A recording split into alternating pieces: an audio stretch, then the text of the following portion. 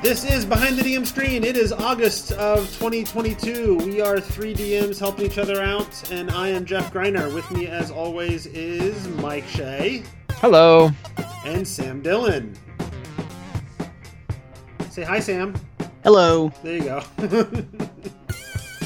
Very good. So, that is the introduction. We each get 15 minutes on the clock, and then we ignore it and talk about what we've been doing in our games for the last month or so since we last recorded. Address whatever questions or conundrums or things that have come up that come up. So I'm going to hit start on the timer, and I am first on the list. So I'm going to talk about what I've done. All right. I am still running. I mean, obviously, last time we chatted, I was in Chapter 1, and I am still in Chapter 1 of Baldur's Gate: Descent into Avernus. That said, we were in, last time we chatted, we were in Baldur's Gate. We'd done a bunch of, we'd done to the Dungeon of the Dead 3. We've talked to Amric Van Thamper. We had gone into Van Thamper Villa. Mike is nodding because he's familiar with the story. Sam is too. Sam, did you run Descent? I mean, he reads the hell out of everything. Well, that's true. I did not run it. Right. But I did read it. In any case, but some of our listeners may not be. The idea, they've gone through a bunch of the stuff in Baldur's Gate. They've learned about the Van Thampers' connection to devilish creatures and got their first hints of Zariel. They recovered the Shield of the Hidden Lord. They retrieved the puzzle box, and then I wowed my players because I pulled out an actual puzzle box. I went out and 2 years ago or whatever when this thing came out, and I was excited about it.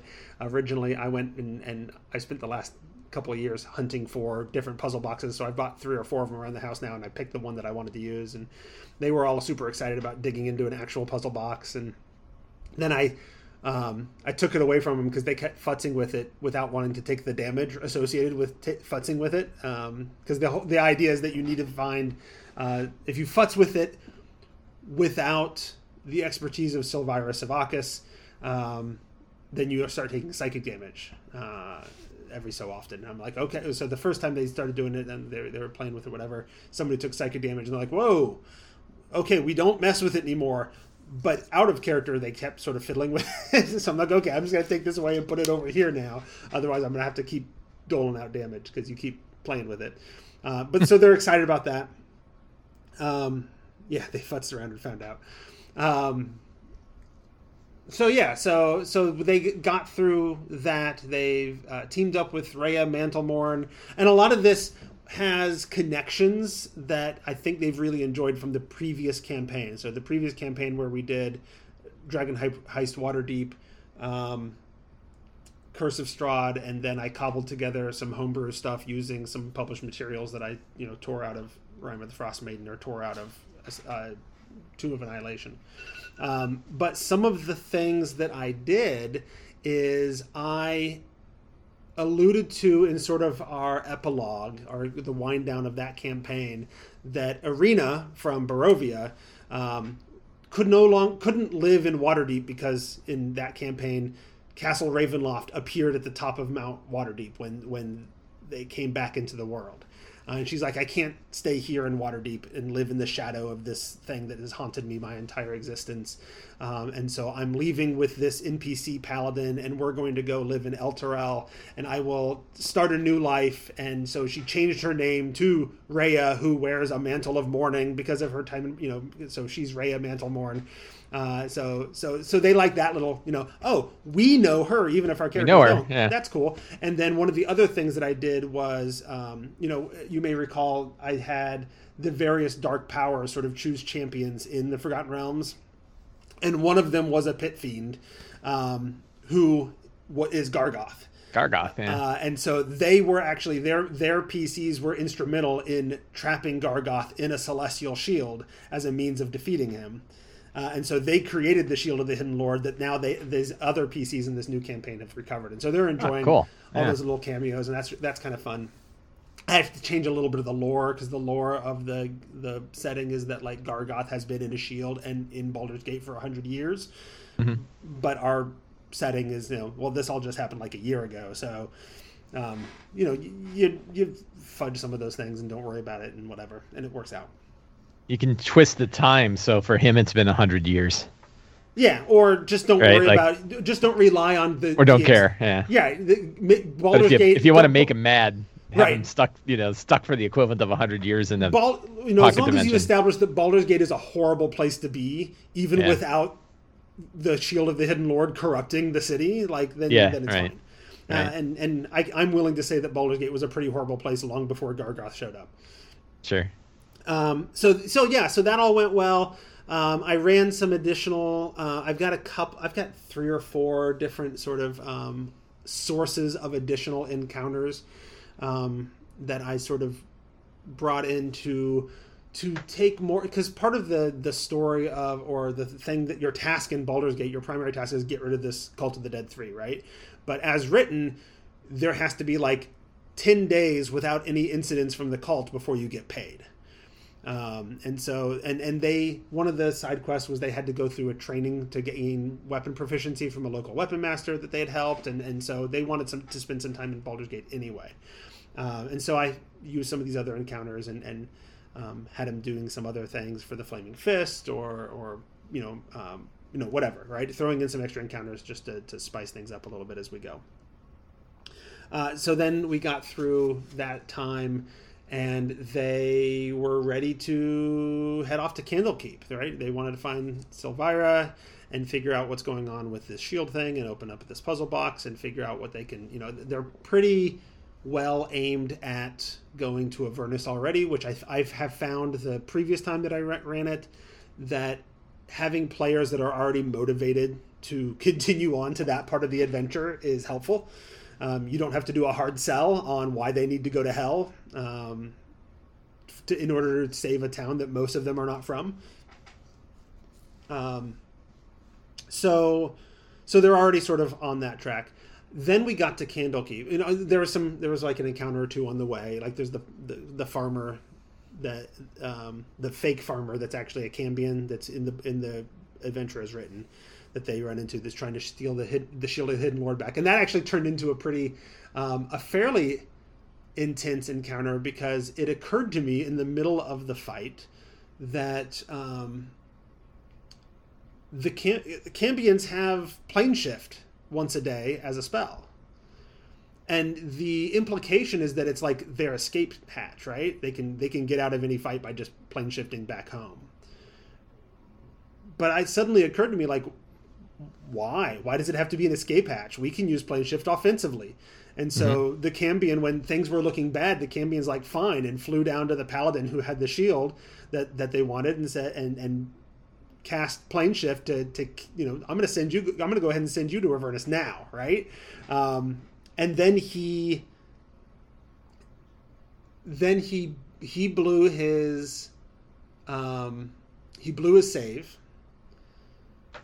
And he had already used his inspiration, so I homebrew a little bit, or house rule a little bit, that you can use inspiration to get a reroll instead of having to spend it ahead of time for advantage.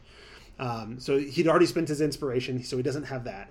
But one of the other players, towards the end of the night, so one of the other players used their inspiration to give him a reroll, and then he wouldn't have gotten it, except that he was also blessed. Rhea had blessed him, and so he barely stayed out of hell. And honestly, it made a ton of sense for that Cambion to do that. It made a ton of sense in that part of the story. But in the back of my head, I was like, oh, it's a good thing this is towards the end of the night, because if this happens, I don't know what that does to the campaign. What is this character? What is this player going to play while we wait for the rest of the party to get to Avernus and find him? Yeah. Right. So I was a little worried, but luckily he just barely made the save, and I didn't have to worry about it. I suppose I could have handed him Raya and said, "Here, play this." Yeah, it's always, all that kind of stuff. That's the biggest problem with having characters die, right? Is right. What do you do with the player? Everybody's always like, the game needs to be hard. It's like, I don't want to have a player sit there for 2 hours because they died. Yeah. So yeah, it's a exactly tricky problem. Yeah. So anyway, they got through that okay. They got to Candlekeep. So I think I've mentioned that I've introduced a group patron. In session 0, I introduced a group patron. At first, they didn't know that they all had the same patron, but they came to realize that by session 2 or 3. But they only know this patron as the Betrayed. They don't know who it is or what they want or whatever, but they know that the Betrayed has some sort of extensive network that seems to help them out. Like when they were in Baldur's Gate, they never had to pay for food or lodging a single night because it was already covered, and when word had gotten out that they were looking for, we'll need to go out and looking for potions or whatever before we go down into Van Thamper Villa just in case. The next morning, a potion merchant said, "Oh, I heard that you guys were looking for potions," and he just showed up at breakfast. Because the Betrayed is sort of pulling these strings behind the scenes to make these things happen. So when they show up in Candlekeep, 2 of the players immediately go into the library and start searching the stacks for various information they want. One of them is like, I need to find out more information about this Betrayed individual. The other one is like, we're going to hell. I need to get some more information about hell, right? That's fair. The other 3, I guess the other 3 went to the Hearth, which is like the tavern in Candlekeep, with the ogre with the headband of intellect, a little one, sitting there. And they show, and I decided it doesn't make sense that at this point it's been 10 plus days. Why wouldn't the refugee crisis from Elturel have started to leak down into Candlekeep as well? Yeah, sure. So it occurred to me let's just say all of the rooms are pretty much full. But they walked into the Hearth and they start talking to Little One, because that's an unusual, weird figure to see sitting and reading books and drinking coffee, a giant ogre, And so they start talking to him, and he's like, "Oh, you're those people. I was told to expect you. Here's a key to your room, and here's some vouchers so you can get food whenever you want to while you're in town." Right, and that's just sort of how I've played the network of the Betrayed, providing them with stuff and helping them with things. But he's like, most of the rooms in the keep are full. There's not a lot of lodging because we've taken in some refugees and what have you. But I found you a room down in the Firefly Cellar. Here you could go. Here's this key. It'll get you in. And so they came to really like him. Meanwhile, the player in the stacks who is hunting for information about the Betrayed starts to get some information that the Betrayed is just one of many nicknames this character has gone by. They are sometimes known as the Betrayer or the Bloody-Handed, because what it's building to is that the Betrayed is actually the entity inside the companion, and rather than having it be an angel, it is Kaz, of Kaz and Vecna, which leads to this whole, this is why he wants them there, because someone's running around in Avernus with the goddamn hand of Vecna, and we need to get rid of that shit, right? We know who that is, right? And so they don't know it yet, but of course, Kaz the Betrayer would not know it, would not refer to himself as the Betrayer. He's the one who feels betrayed by Vecna, and so he's just going by the Betrayed. And the 2 characters who are sort of from an Assassin's Guild that are on retainer are named as his bloody hands, right? Referring to the bloody-handed nickname for Kaz. So she finds out about some of the other nicknames, but I don't give her the name of Kaz. But I do point out that the book that she found that information in is written by Mordenkainen, a guy who's not even from this world, right? But he also shows up later in the adventure, and so there's more clues there. The other player went off and was searching for stuff about hell, and it worked out really well because I have the Beetle and Grimm box, right? And there's a pamphlet about the hells, and it's just sort of a primer on the 9 layers and kind of information you need to know and whatever. But it also, the Beetle and Grimm box also has a little extra encounter you can incorporate, and it basically says when somebody's you can throw this in when somebody's searching for hell and they pull out a book or something about the hells, and it summons this little imp who offers them an infernal contract. But the whole party wasn't there, just the one player who was also the paladin who's carrying the shield of the hidden lord, right?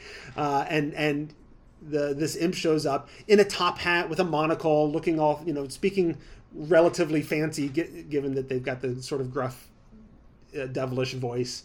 And the imp offers him a deal. Well, who do you work for? Oh, well, I can't talk about that. That's not part of the deal, but it's okay. I promise that this is it's all good. Yeah. This is somebody you're totally going to want to have on your side, and we're going to give you a boon, and all you have to do is nothing.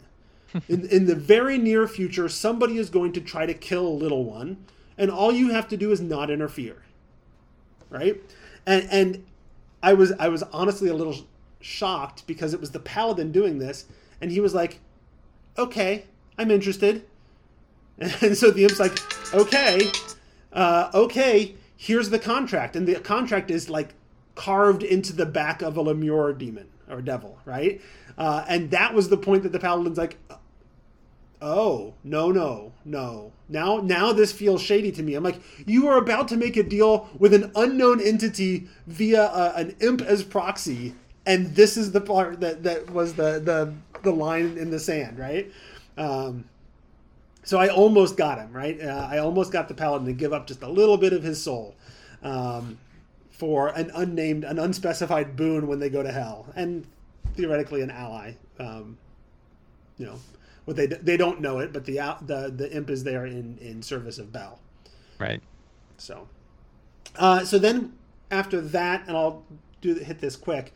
After that, they went to the Firefly Cellar. Well, one of the characters has a bag of beans, and so he had some fun planting beans randomly in the middle of the courtyard of Candlekeep. So now there's a statue of him in the middle of Candlekeep, and nobody knows why, but such is the way things work with a bag of beans. Then they went down to the Firefly Cellar to rest for the night, and the reason I did the whole thing with the Firefly Cellar was because I figured, hey, you're in Candlekeep. What adventures from Candlekeep Mysteries could I throw in here to elaborate on Candlekeep a little bit more, right? And there was one that would hit about the right level, and it was one that like kept you in Candlekeep. It wasn't like you start in Candlekeep and then you run off somewhere else. And so it kind of hit all of the notes that I needed to hit. And it involved them, hey, you go to sleep in the Firefly Cellar and you wake up in the morning and there's this song stuck in your head. And then you notice everybody else is also singing it at the exact same time as you. And then all the NPCs that you run into are also singing this song. And you're all singing it sort of in unison. And it's stuck in your head, and you have to make a concentration check to force yourself to stop singing it. And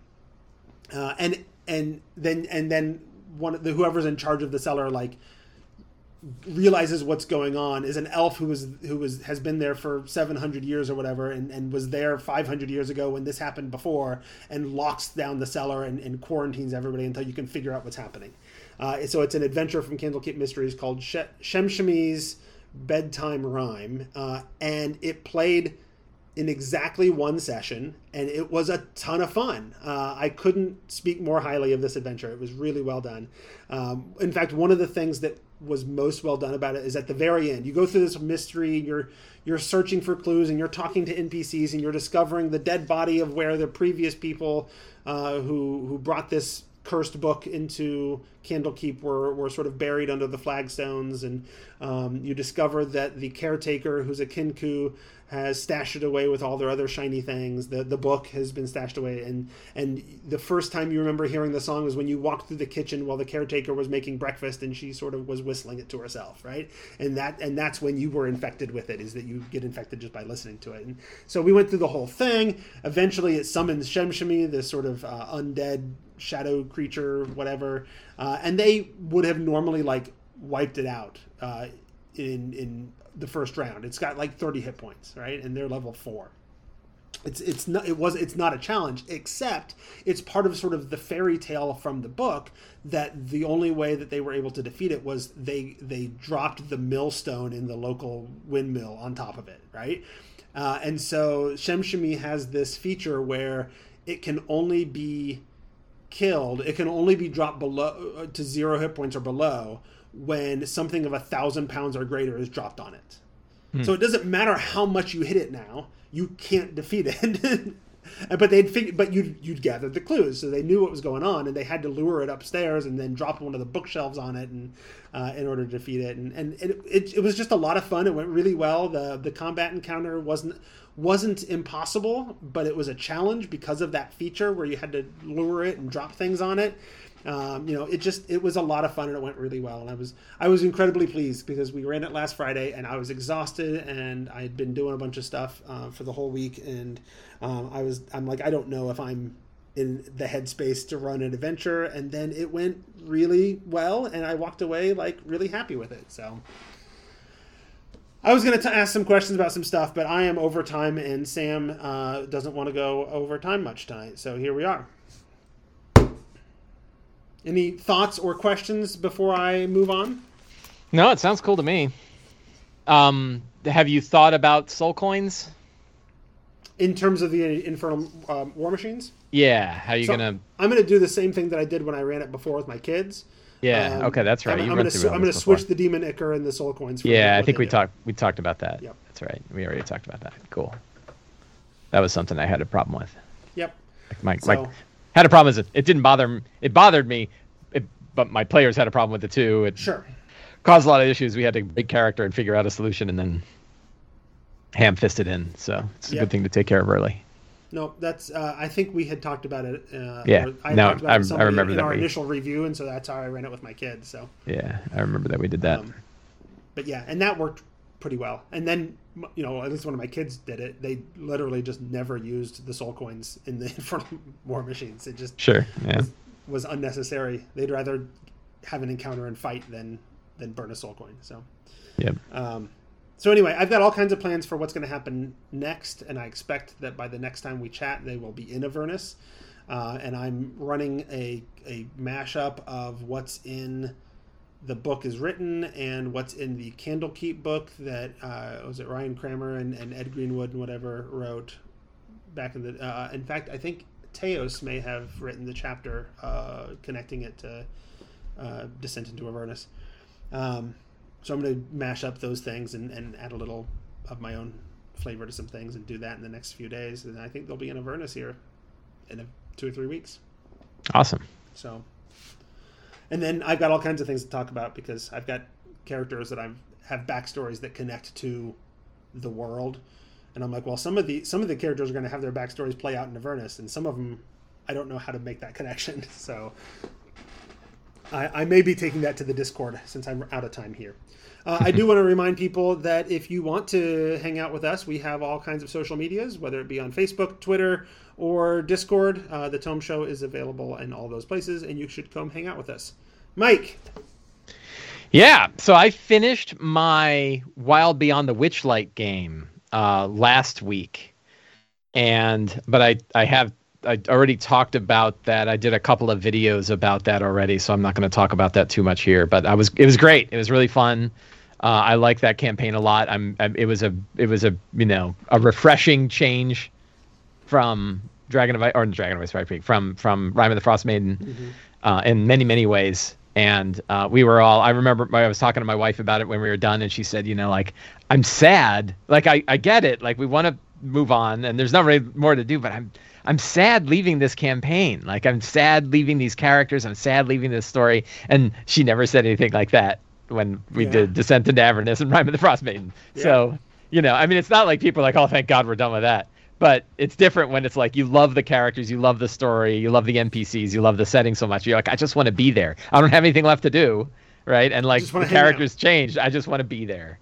And so I thought that was it. It would be. This is one where I would say like it would be really fun to get the same players together and say 5 years later, let's bring the characters together and have sort of a little sub-adventure, like a little epilogue sort of thing. Was the conclusion satisfying?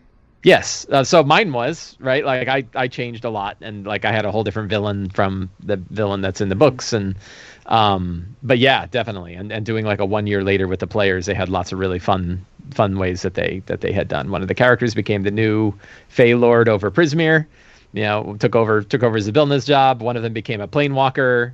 One became a sheriff who spends all their time trying to figure out which bullywugs have killed which other bullywugs, which was awesome. And so, yeah, everybody had just really one person took over the Witchlight Carnival and said, like, we're just going to bring some order to this, and then just brought in all their grifter relatives to handle it. So, yeah, it was great. I always love those 1 year later montages. Mm-hmm. I started a new campaign, which is Empire of the Ghouls by Kobold Press. Yeah. And so I was interested in trying to break away from, I'm trying to break into some third party stuff. It's when I kickstarted a long time ago. I looked at it, Richard Green. I hang out with him all the time in Discord, who kind of produced it and wrote a couple of the adventures for it and sort of put everything together for Kobold Press. And so I thought this would be fun to try. And so we had our session 0 of that last night. We had 7 players because I have one on-call player, but I said since he's on call, why doesn't he come to the session 0? And that way, sort of, if he's already got a character or he knows what's going on, then when he comes in, when people are out, which is going to be pretty often because someone's 6 people, somebody's almost always out.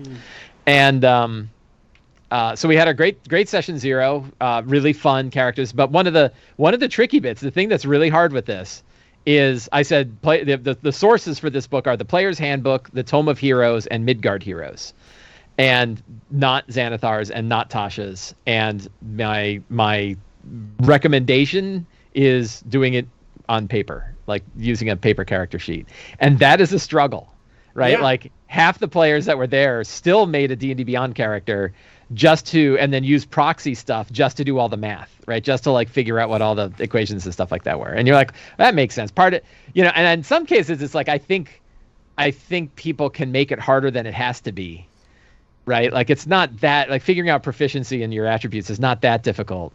But, it's sort of like, the drive to use a calculator for this stuff is enough that you might even work harder than you need to if you just did it by hand, right?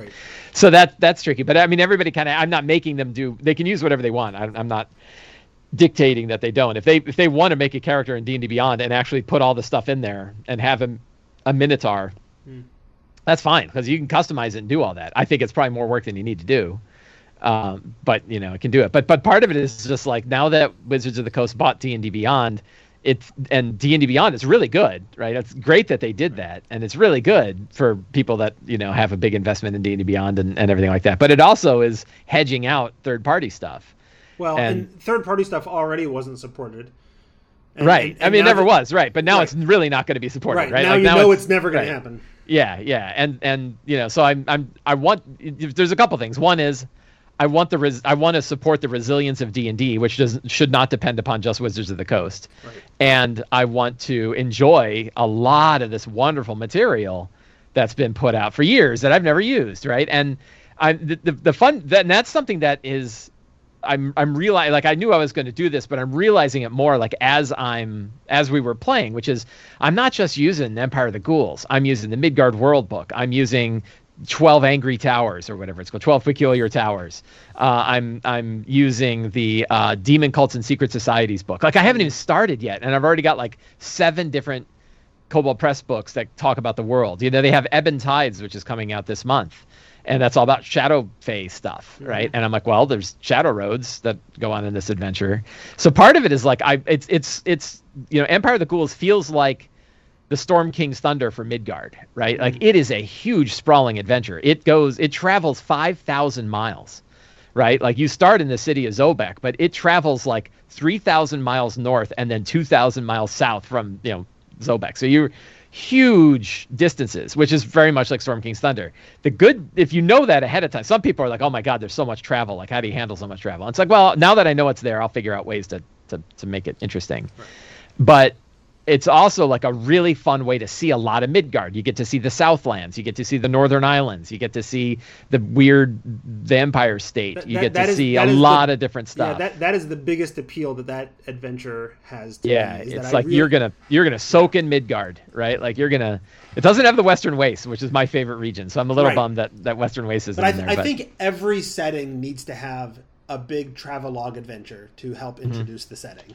And I think it was it's brilliant that they've done it, and I Yeah. regret that I haven't done anything with it yet. Yeah, so my only problem, so the adventure is definitely more linear than like certainly more linear than Storm King's Thunder, which is good because Storm King's Thunder is like, here's the Sword Coast, and every so often giants show up, right? Like this one actually has a clear, cohesive plot. And that's fine because like I could do it this Griner style, and I can use that like that's a skeleton plot, and then I'm gonna have all kinds of other stuff going on. I already have like one of my wife's character is she's a barbarian, right? A barbarian bear folk barbarian. Yeah. And her background is occultist, right? And she's like her intelligence is 10, so she's not like a super smart occultist, but she picked up a book of like cults. Or somebody wrote out was like keeping track of the cults, and she's like, "Oh, everything is a cult now, right?" And she's like, "Miss Conspiracy Theory, Mr. Conspiracy Theory," and I'm like, "Oh, definitely one of the So I in trying to get them all to the intro because we did a session 0, but then I did like a little encounter just so everybody could sort of shake the cobwebs off their characters and actually try them out, and I had her, the way that she was driven there is that a voice came to her and said, you have a destiny. Like there's important things going on and you have a destiny and you need to go to this bar tonight. And she goes to the bar and then gets kind of involved in the adventure. And I was like, who is that? And I'm like, it's one of the cults, right? Like a member of one of the cults has done some kind of thing and said, this person's into it. I'm going to like telepathically project a message saying you want to get involved.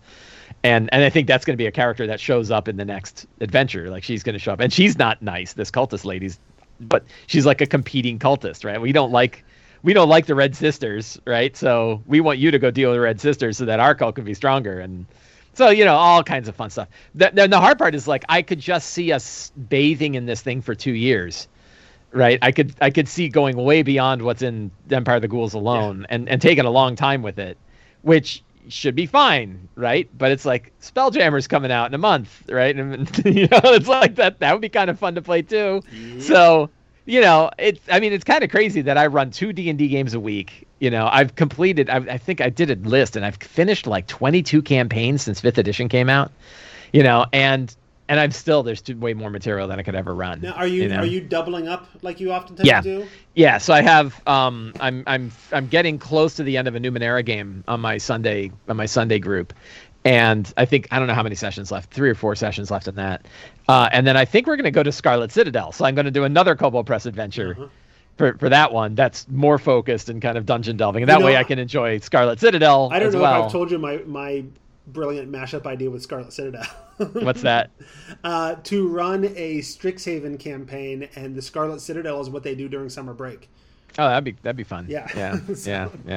Yeah. My thing is like, again, I want to use Kobold Press material. Sure. So like I want to use, I think I'm going to offer the same sources, or close to it. I'm not exactly sure. Cause that's the other hard part is like us freaking figuring out how to share books, because it's like $50 for those 2 books in PDF. Right. And that's a lot. If you say like, hey, come to the game, you got to spend $50 on PDFs in order to play. So like we brought everybody there and we're passing iPads around. I've got I bought an extra digital copy so I could put it on 2 different devices and sort of share it and not feel bad about it, right? And, but boy, it gets to like D&D Beyond's really good. Like that ability to buy a book once and share it among 30 players or whatever it is. That's pretty nice. And it's something where it's interesting. This isn't really about my game, but kind of, it's all kind of related, which is it's interesting that it feels like Wizards played leapfrog in this because they had no digital presence before. They had no digital presence before. They didn't want to sell PDFs. They didn't have any way to get a digital. All you had to do was buy physical books, and they still, now they have like the back catalog, but they don't have any 5e stuff in PDF. And then they left over PDF and created this system where you can buy a book once and share it, right? And that's, I get it. Don't get me started about the whole, like, you're not buying a book, you're licensing a book and you don't really own it because, I get it, right? But also me being able to buy a book for $20 or buy 1 copy of Tasha's and have every player not only have access to the book, but the ability to integrate it into their character sheet right away. Yep. Boy, that's sticky, right? And it's really good and really bad, because it's really good because of how easy it is to like get people involved and get into play, and really bad because you have to kind of do it their way. Yep. right? And that's really tricky. But yeah, I'm really looking forward to my Empire of the Ghouls game. My head, last night, Michelle, we were done with the game, we're kind of just relaxing, and I'm sitting there with Demon Cults and Secret Societies, and my eyes are wide, and I'm like, oh, and she's like, it's pretty good if right after the game you're already like still diving in and like prepping, and I'm like, oh, I feel like it, because it's like everybody really enjoyed having a fresh setting. Like everybody liked that. Like none of us really know Midgard that well, and so it's kind of like it's like being frontiersmen, right? It's like we get to go out and see this whole thing. Yep. And so I really dig it. that Demon Cults book is one of those books that kind of flew under the radar, I think, a little bit. I backed it on Kickstarter, and it's a great book. Yeah. But there was so much going on at the time, and like Tome of Beasts and Tome of Beasts 2 and Creature, all that stuff blew up, and it kind of flew under. Yeah, I mean, that's the thing. Like, I get, I have so much stuff because I back there's like 2 or 3 companies where whatever they put out in Kickstarter, I back it, and I back the physical version, and Kobold Press is one of them. So I have shelves of Kobold Press stuff, right? And I haven't dug into it, and I'm like, and now it's my opportunity. Like, I haven't even really looked at these books. I never really looked at Midgard Heroes. The funny thing is, there's like a Midgard Heroes handbook and a Midgard Heroes book, and they are both different. And so when I said Midgard Heroes is allowed, one of the players brought, and it's a thin softcover book. Yes. That was a very early 50s. Yeah, and he's like, this? And I'm like, no, this one is the hardcover. Right. The orangey hardcover with the griffin on the front. Yeah. Right. And he's like, that's a different book. Well, like there's 3 different kinds of Gearforged, right? In 3 different books. So they had integrated a bunch of the early stuff into one book and then fleshed out more things. Yeah. Converted some old Pathfinder stuff and whatever. Right. And sort now, of like Deep Magic, and right? now, sort of like Deep Magic. And now the bigger trick to it is that now there's the Heroes Handbook, and then there's also the Tome of Heroes. Right. So. Well, and I asked, so I was talking to Richard to Richard Green about it, because I'm like, I'm going to run this. Here's my idea. I'm thinking of just doing Player's Handbook plus Tome of Heroes. And he was like, well, there's a lot of really good Midgard connection stuff that's in the Heroes Handbook that's not in Tome of Heroes, because Tome of Heroes was aimed to be for any world, more so than just Midgard. So you miss out on a bunch of backgrounds. You miss out on a bunch of races that are kind of... And I'm like, man, so I got to do both books. And then again, my hard part is, like my wife's like, great, now I have to juggle 3 different books to figure out exactly what I want to make. And like, how does that work? And I don't have a tool that helps put it together.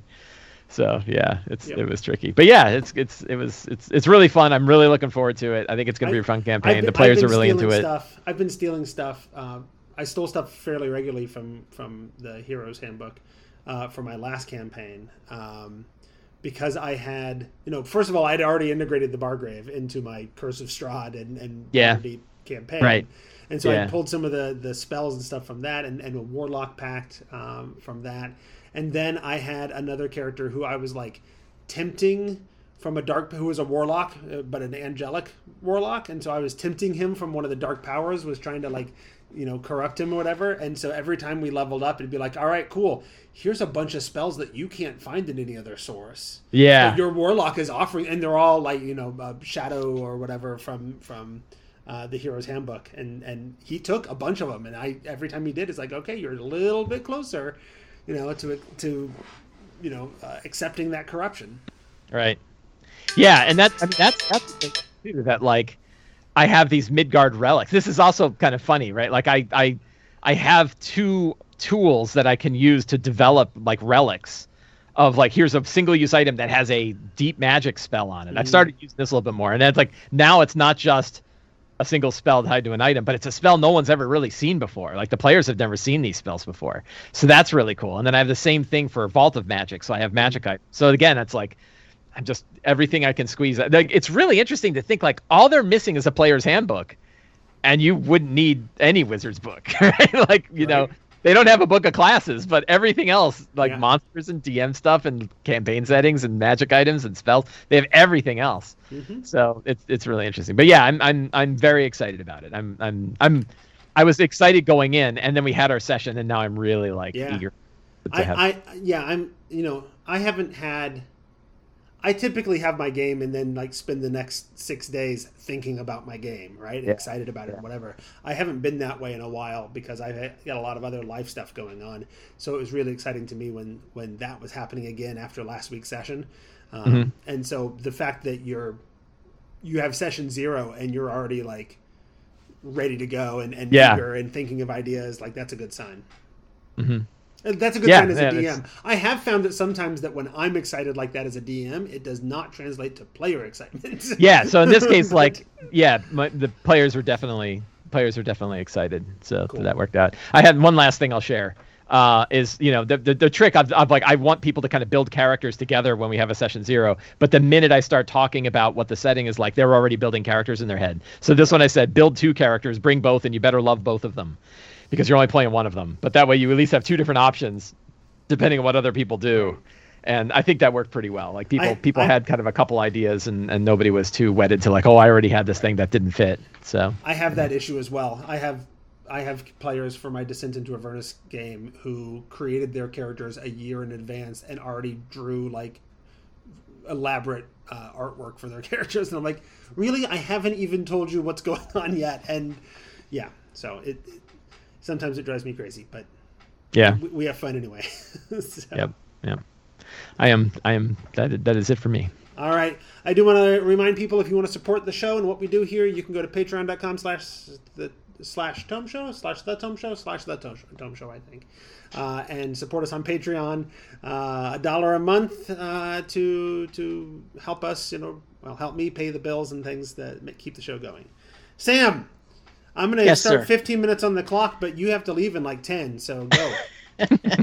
That's okay, because I don't have a ton to talk about. My teenage 5th edition group that was running through Temple of Elemental Evil has gone on hiatus because they're doing all sorts of, they're high schoolers, so they're all in summer programs, so they literally like went to different places to do summer programs. So of course I can't run the game because they couldn't guarantee, like we didn't want to schedule something and then have them feel bad because they either had to beg out of something that was happening in the evening at their program or have to like cancel at the last minute the game because something's happening in their program, So we just said, well, we just won't schedule anything. So I haven't played with them for about for all of July, basically. So after the first week of July, they both left. But what I have been doing is playing Pathfinder 2nd edition because I've had the books for a really long time, and I read through, I think, the core book when it first came out. I like flipped through it and read a lot of it and just kind of put it back on the shelf. There wasn't a lot of people that were interested in playing it at the time around me or that I was in contact with or whatever. So I just kind of was interesting. It had a lot of it has a lot of 4th edition isms, kind of. It's very much in between like Pathfinder 1st edition and 4th edition D&D, and which I like because of course I liked 4th edition. The good parts of 4th edition for me were really good. There were a lot of drawbacks, of course, right? Anybody who played 4th edition for a long time, any edition actually has drawbacks, right? But anyway, Pathfinder 2 actually solves some of the problems or issues or sort of minor dislikes that I had about some of the way that 4th edition worked. It's interesting, though. It's interesting to me that you describe 2nd edition Pathfinder as between Pathfinder and 4E because arguably the impetus behind Pathfinder as a game was we don't like 4th edition.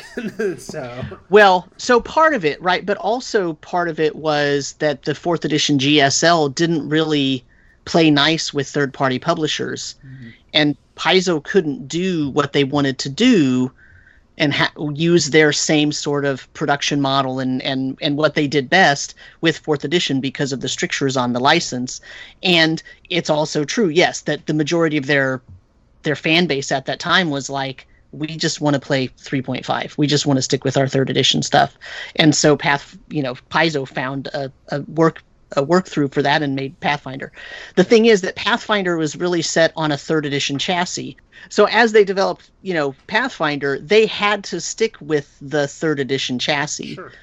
And at a certain point in time, it was past its prime, right? And so they started developing 2nd edition Pathfinder. There began to be things that they wanted to do that they could not do with the lead designers, I mean, right?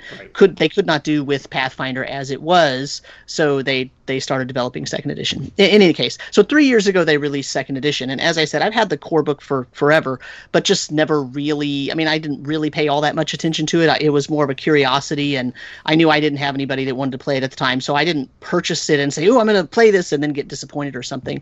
It just happened that now I have a set of people who are interested in playing it. So we played through the beginner box, which is it's intro adventure. It's 2 or 3 sessions.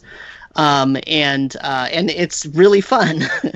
So, and it, because it is very different from 5th edition, and the majority of these players are 5th edition players, but they also have experience in other games.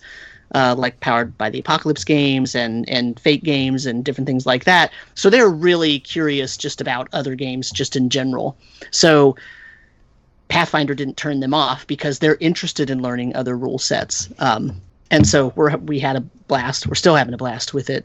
And I'm probably going to run a campaign in it. So we'll see. But yeah, it really is Pathfinder 1 was more in between. It wasn't really in between 3rd edition and 4th edition. It was just 3rd edition continued. Right.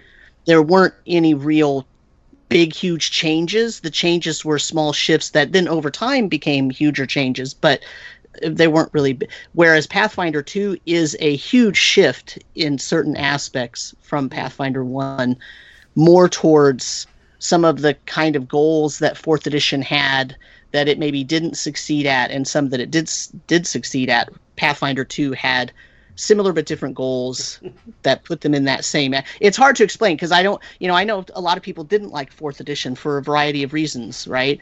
And those complaints or whatever, those likes and dislikes, those are all valid, right? I'm not saying everybody was wrong. I'm just saying and so for me to say that Pathfinder 2 is similar to 4th edition, I don't want that to turn people off, right? Like I don't want people to be like, oh, well, I didn't like 4th edition, so obviously I won't like Pathfinder 2, because it's not that close, right? But some of the things that 4th edition did well, Pathfinder 2 also does well, and a lot of the things 4th edition did only mediocre, Pathfinder does really well.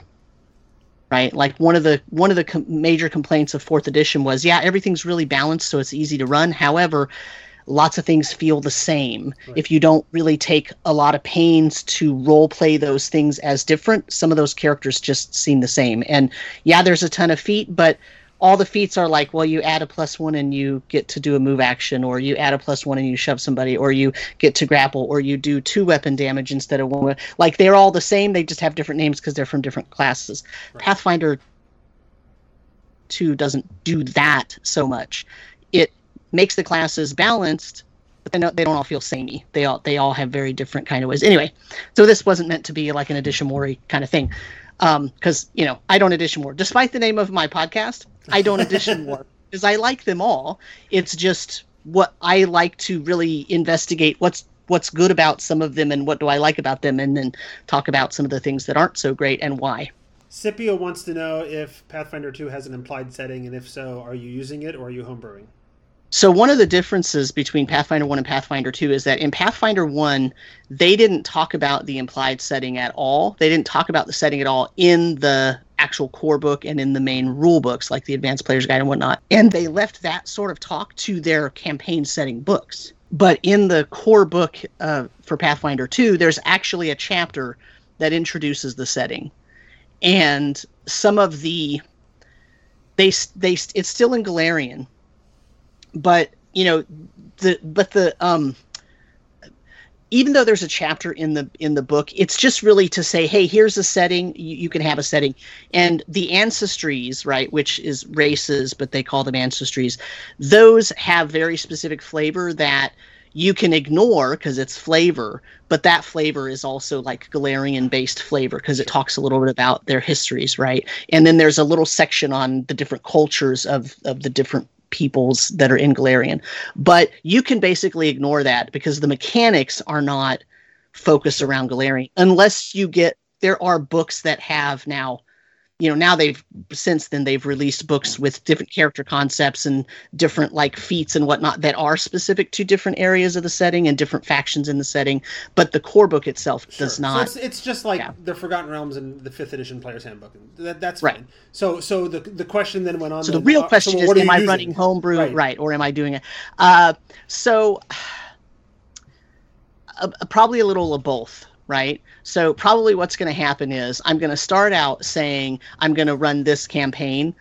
OK, and I've got a couple of different campaigns that I'm thinking about. So I'm not sure. So I don't want to say it because also a couple of my players might be watching. So I'm thinking about these two campaigns. But ultimately, what's going to happen is after the first couple of sessions, I'm going to homebrew the hell out of it, because that's always what happens with me, because I find published campaigns really confining. Right. They're very because for me personally, what happens is if we start deviating from the story or we start doing whatever, I start feeling like, I got to get them back and I got to do, and it's very stressful for me, rather than just going with the flow and saying, oh, well, here's what happened, and saying I can pull them back, when we get around to it, if we end up getting around to it, or I'll work the sort of main themes into the directions that they want to go. And that's just tends to be my style. So the answer is yes. Published and homebrew, because that's just so published to start with the understanding that it'll probably get homebrewed as you go. Right. Because the thing is, because I don't know, so I'll probably do something in Golarion just because that, because this is almost it's almost a play test for me from my perspective, because I want to see if it really does do all the things I want it to do for the long term, rather than just a short couple of sessions. And to do that, I want to offer some options and whatnot that are in some of those Golarion based books. So I'm going to run it in Golarion rather than try to convert a bunch of stuff to a different setting. Well, and in fairness, that's how everybody should be running every setting. Sure. You should be changing it as you play. So. Right. And that's generally what happens. But there's a spectrum of, if I'm running a campaign, how close do I adhere to that campaign, and how far away do I get from it? And a lot of people stay relatively close to what the campaign is showing, right? Because they want to make sure they incorporate all the elements of the campaign, and then it has a satisfying ending, right?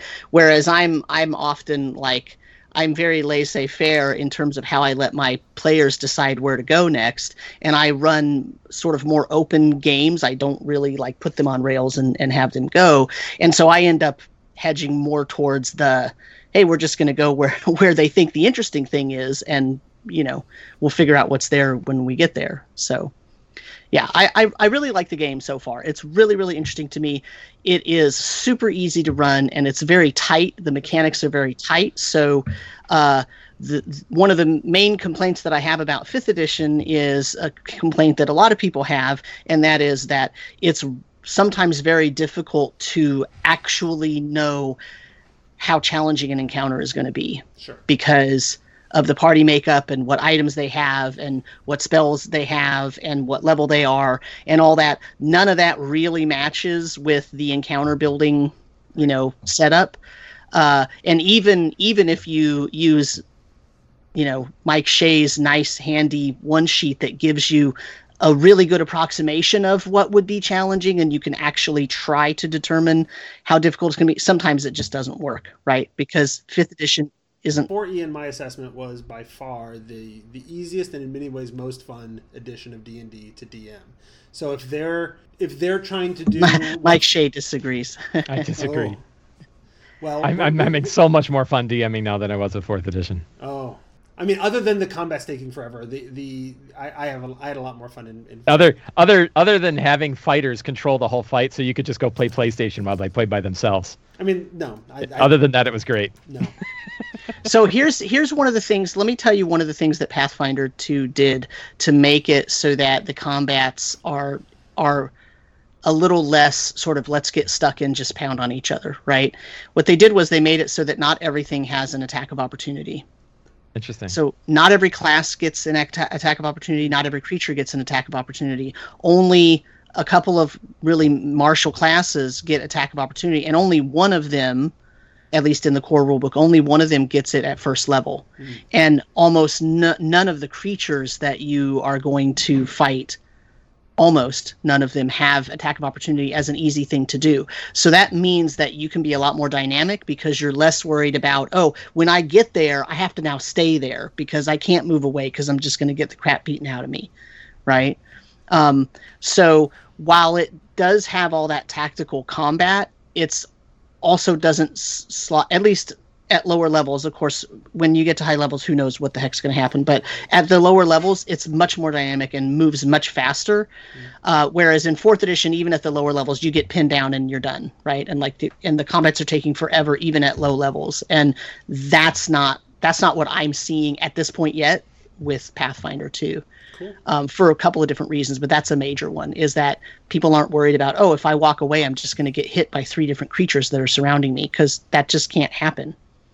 So, so they do things. So the thing is that it feels very much like 4th edition, Jeff, about running it, because it's very tight and it's very concise, and it's set up so that you can easily make an encounter with a particular a particular challenge level. But combat's not the only thing. They also have an exploration phase and downtime phase and that sort of thing. And one of the reasons why I think, for me, 4th edition was easy to run was because it was so balanced.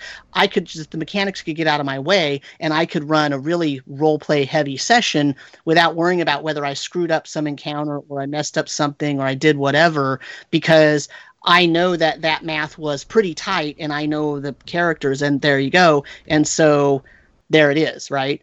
And Pathfinder 2 has that benefit for me. That's part of why I say it's in between 3rd edition and 4th edition, because it has that very tight, balanced math. So then that stuff can get out of the way. Even though it's crunchy and there are a lot of rules, that stuff can get out of the way, and I can run a role-play heavy session and not worry about my combat being messed up and screwing up the whole thing because I didn't realize they were just going to be wiped by that thing, right?